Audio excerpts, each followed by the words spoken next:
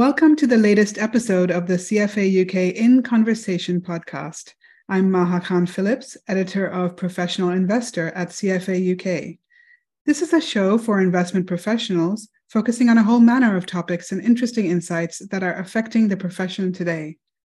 In this episode, we're going to be looking at how the world of investment research is evolving and some of the drivers that are transforming the landscape.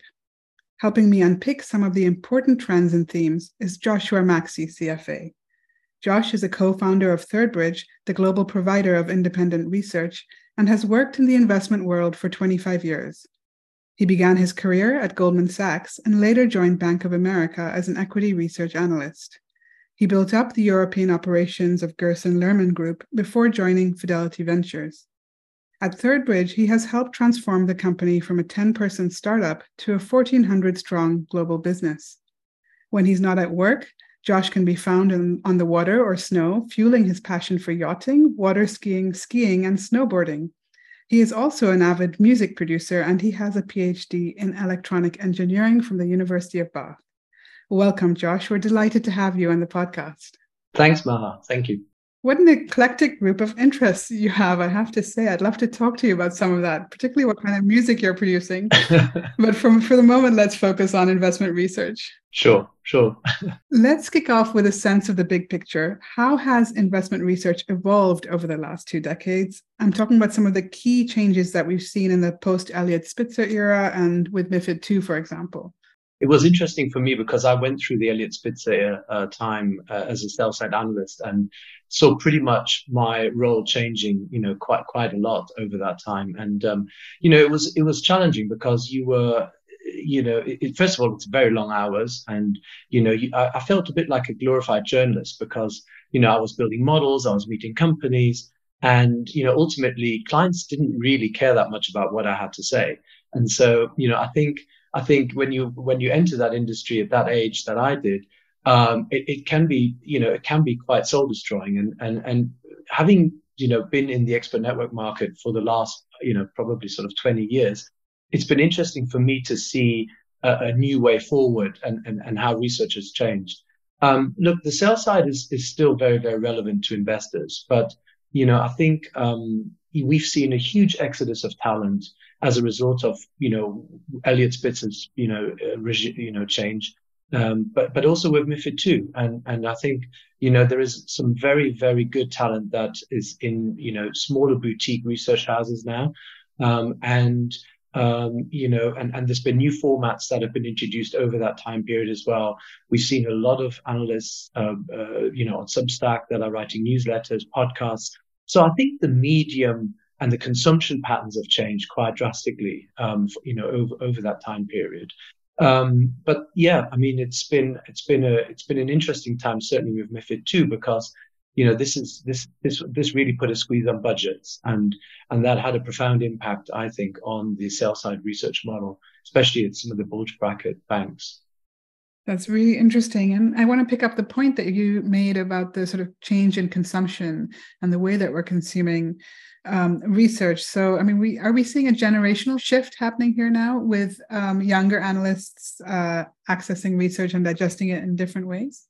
I think you have to remember that, nowadays about 2/3 of the buy side are millennials. And, these were, individuals that were brought up with, immersive gaming experiences and so forth. And that has an impact on their expectation of how they want to consume research. Now, look, I'm not going to say that, the relationship part of the model is not important. And I think it continues to prevail. But, the consumption of audio, the consumption of video, all of those play a big part in the way that people want to do their research. I mean, we sit at the intersection of a new product, which is around interview transcripts. And, we started seeing management earnings calls being transcribed. And I would argue that probably more analysts nowadays consume the transcripts than they will be potentially attending, the live events.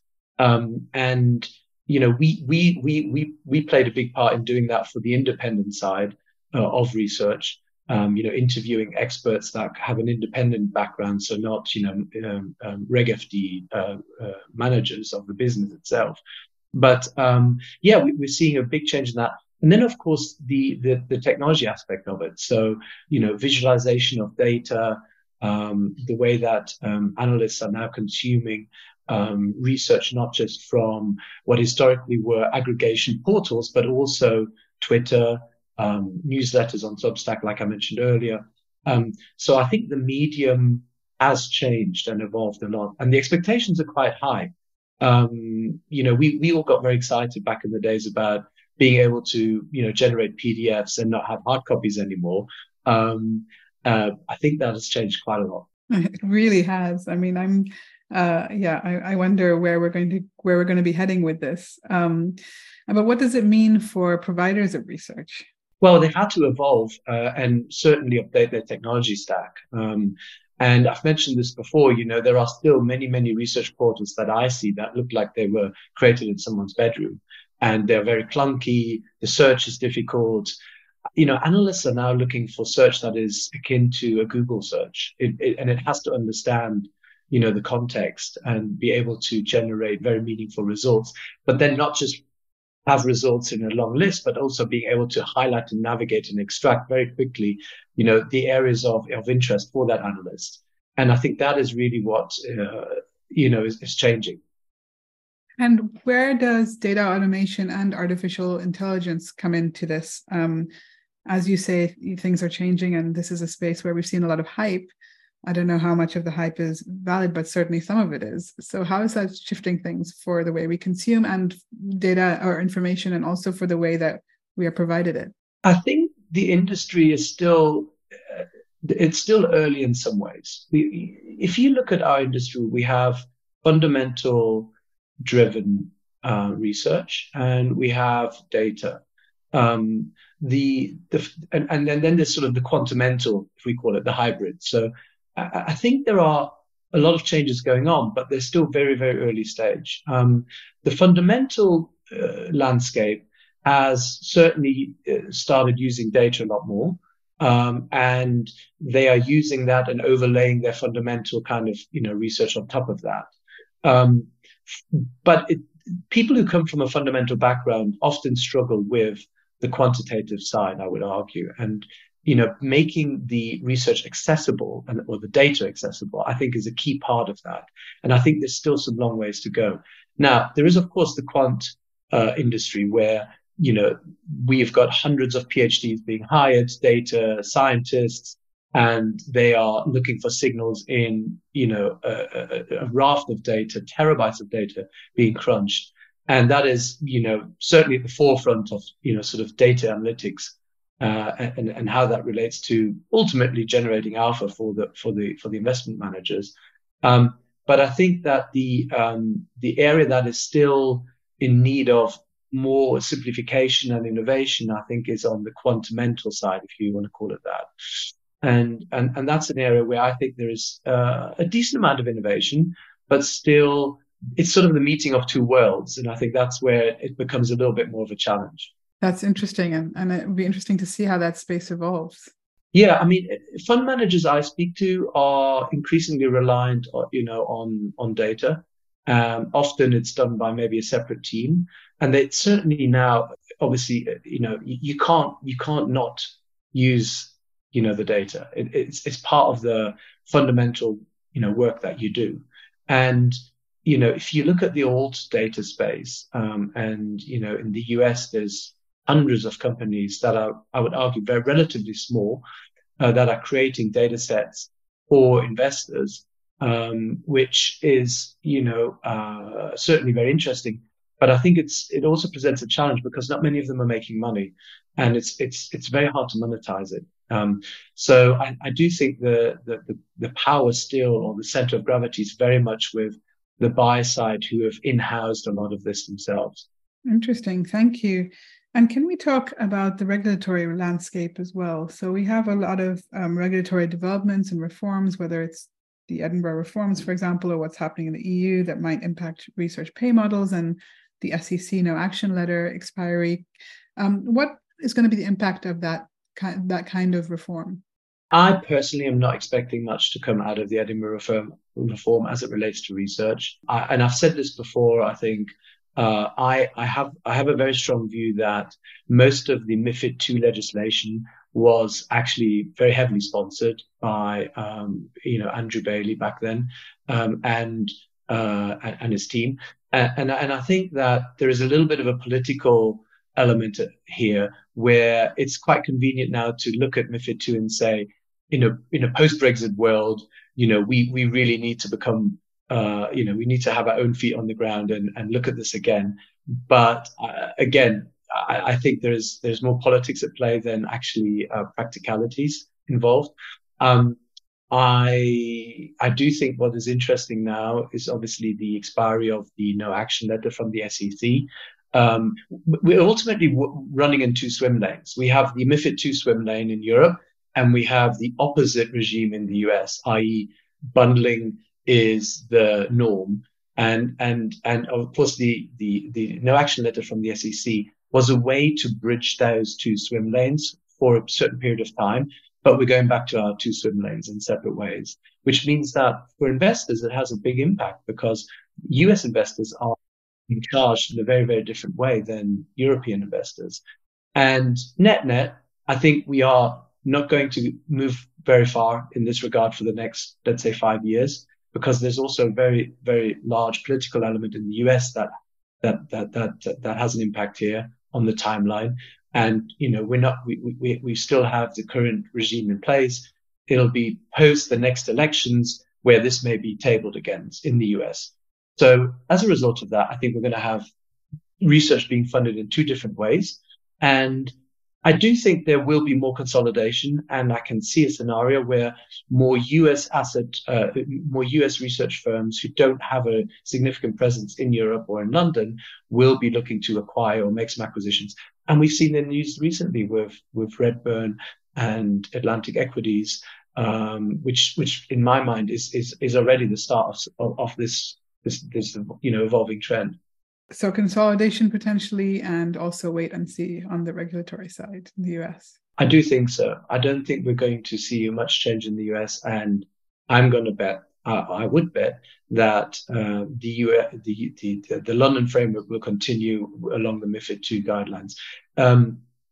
When MiFID II was introduced, I think quite a few people were taken back how the buy side decided to pay out of P&L. And not use the actual research program, the RPA program. So it would be very, very hard to go back to investors and say, do you know what?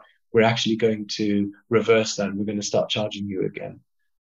So I think it's going to be a very, very difficult way to reverse that out. Let's talk now about the world of alternatives. It's interesting to see how things are playing out in hedge fund research and also in private markets. Can you tell us a little bit about how investment research is kind of evolving in this space?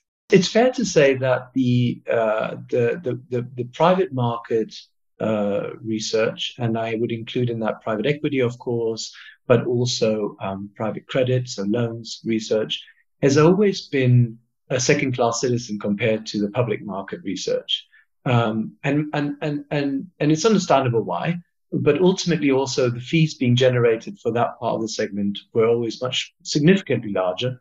And if you were a research firm, the first target market for you would always be public markets because there was a view that they had larger budgets. So as a result of that, innovation has been somewhat stifled and lagging in private company research. This is an area that we at ThirdBridge feel that we've actually been able to support that part of the market significantly. And it's an area that we continue to focus on. In conversations I've been having with PE industry executives, it's become very apparent that they are often scrambling for information on private companies. And we're ultimately competing with Avoid because they are trying to piece together disparate third-party resources in a fairly short timeline, not as short as public equity investors, but still they are, really struggling to find a lot of information. And as a result of that, businesses like ours have really benefited from being able to provide that. On the public market side, there is already an abundance of lots of data available to investors. I would argue probably a slightly different problem, which is what is more reliable, what is more trustworthy, what's the best qualified data that you can use or rely on in terms of research. But nevertheless, there is an abundance of research typically available. And so I think, this has created really a very sort of, slightly segmented market where private company investors have been very much behind, on what research they have available to them. It'd be interesting also to see how that evolves then as we continue.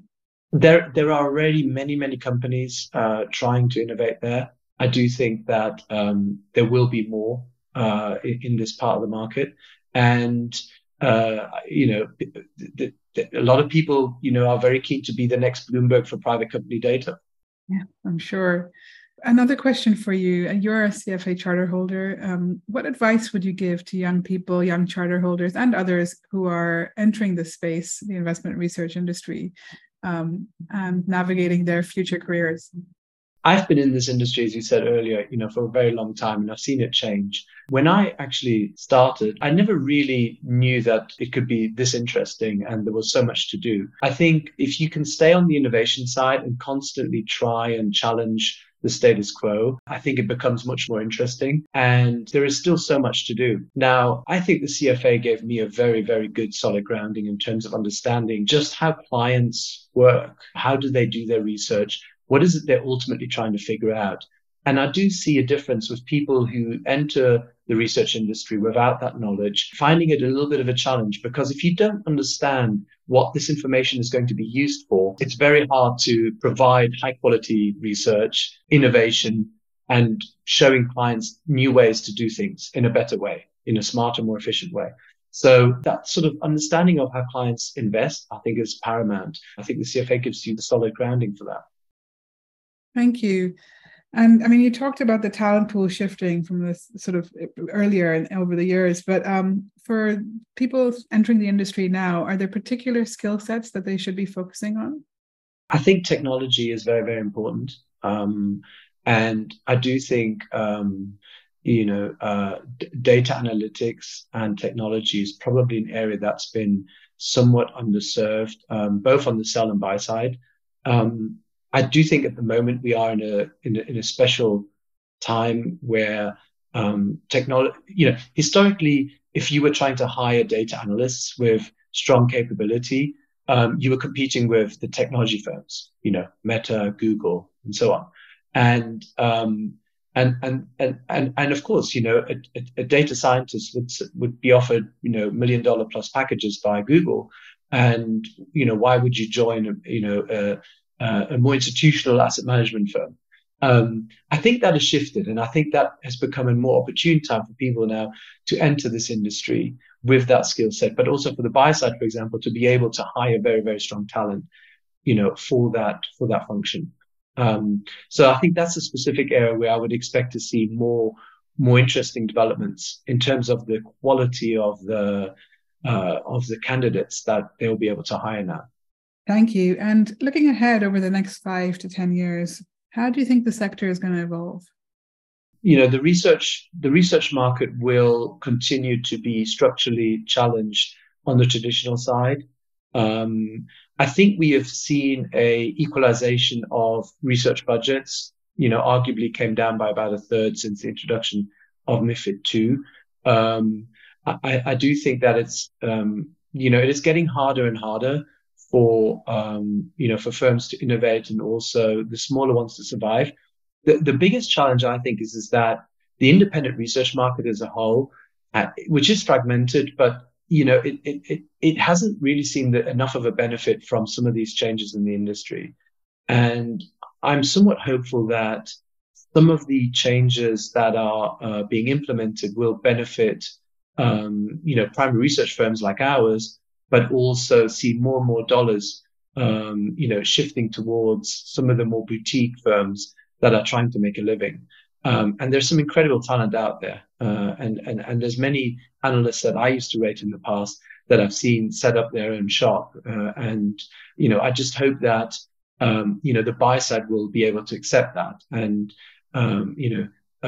provide them with the right sort of stimulus or support, if you want to put it that way, that they can continue to grow and flourish as a real challenger to the bulge brackets, in the market. I do think that content is going to change. I mean, we at ThirdBridge have seen, how innovation can create a totally new research category with our independent interview transcripts, for example. And, we're now moving into more visualization and building proprietary content sets. So I do think that investors will increasingly be looking for those kinds of research. So yeah, it's very hard to say what's going to happen on the regulatory side. And I always say you never want to be exposed to, you don't want the success of your business to be predicated on regulatory changes, because that's a very dangerous game to play. But hopefully, we've seen the largest changes already with MiFID II, for example. So lots of moving parts there. Well, I can't let you go, Josh, until you tell us what kind of music you're into and what kind of music you're producing. Well, okay. Well, my music interests are pretty wide. So I started playing the guitar, electric guitar in a rock band. Always a big Bruce Springsteen fan. But I now am more into EDM music. And so it's quite electronic. But if Solomon at Goldman Sachs can proclaim to be an EDM DJ, then it's probably not too bad for me to also be competing with him. Excellent. That's great. Thank you so much. It's been a really interesting and wide-ranging discussion, everything from investment research in the future to music tastes. And I appreciate you taking the time to talk to us. It's a shame we didn't get to look at some of your other interests as well. So next time we'll talk about yachting and sailing and all the rest of it. Thank you to you, our listeners, for tuning in. Remember to look out for the next episode of our In Conversation podcast through the usual CFA UK email and social media channels. You can also subscribe so that you don't miss an episode through CFA UK's SoundCloud channel or Apple Podcasts. Thank you, Josh. Thanks, Mom.